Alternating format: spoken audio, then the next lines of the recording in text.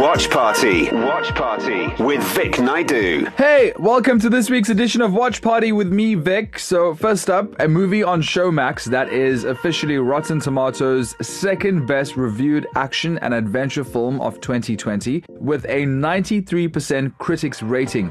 It's called The Outpost and it is a military thriller based on a true story. Now, it tells the story of a small unit of US soldiers alone at a remote combat outpost located deep in the Valley of Three Mountains in Afghanistan.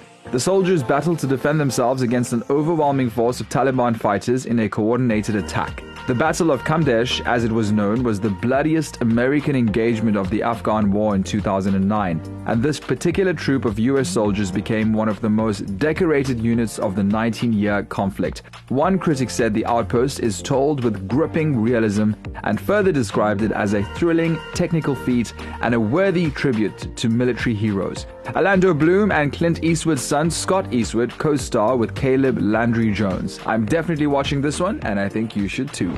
Welcome to the dark side of the moon, gentlemen.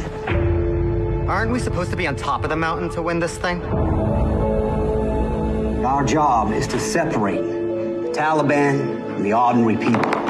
And then staying with Showmax, fans of The Walking Dead will be pleased to know that the final 6 episodes, which were delayed by the pandemic, finally hit our screens today, Friday the 4th of June.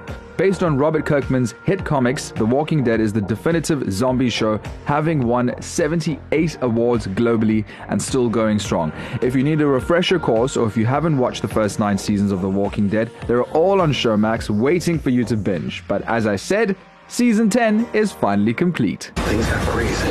And you won't believe the panic. Streets weren't fit to be on. I know how they must sound. The dead people. The walkers. Don't you give in. Now, a series that first debuted as a comic book back in 2009 premieres globally on Netflix this week. It's called Sweet Tooth, and it follows Gus, a young hybrid deer boy, who's lived in seclusion with his father since a cataclysmic virus. Let's go with that changed the world forever. Sound familiar? After a decade of living safely in his secluded forest home, Gus unexpectedly befriends a wandering loner named Jeopard. Together they set out on an extraordinary adventure across what's left of America in search of answers about Gus's origins, Jeopard's past, and the true meaning of home. Writers of the series, Jim Mickle says, the world of Sweet Tooth is a sweeping story of beauty, hope, adventure, and most importantly, family. Once upon a time, bad people ruled the earth. They were greedy and self-destructive. So nature made everyone sick. Excuse me? Are you a doctor? And then a miracle happened. They called them hybrids. Your kind.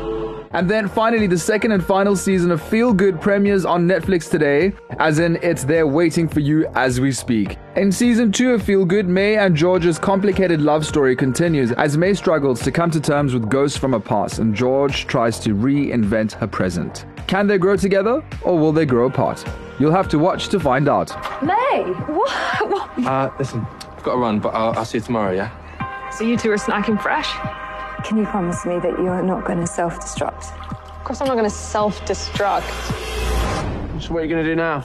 I think I'm going to self-destruct. And that's where we leave Watch Party today. If you have any Watch Party suggestions, just WhatsApp us 0617929495. Slide in the DMs, Vic Naidu on Facebook and Instagram, or email producer Rory at ecr.co.za.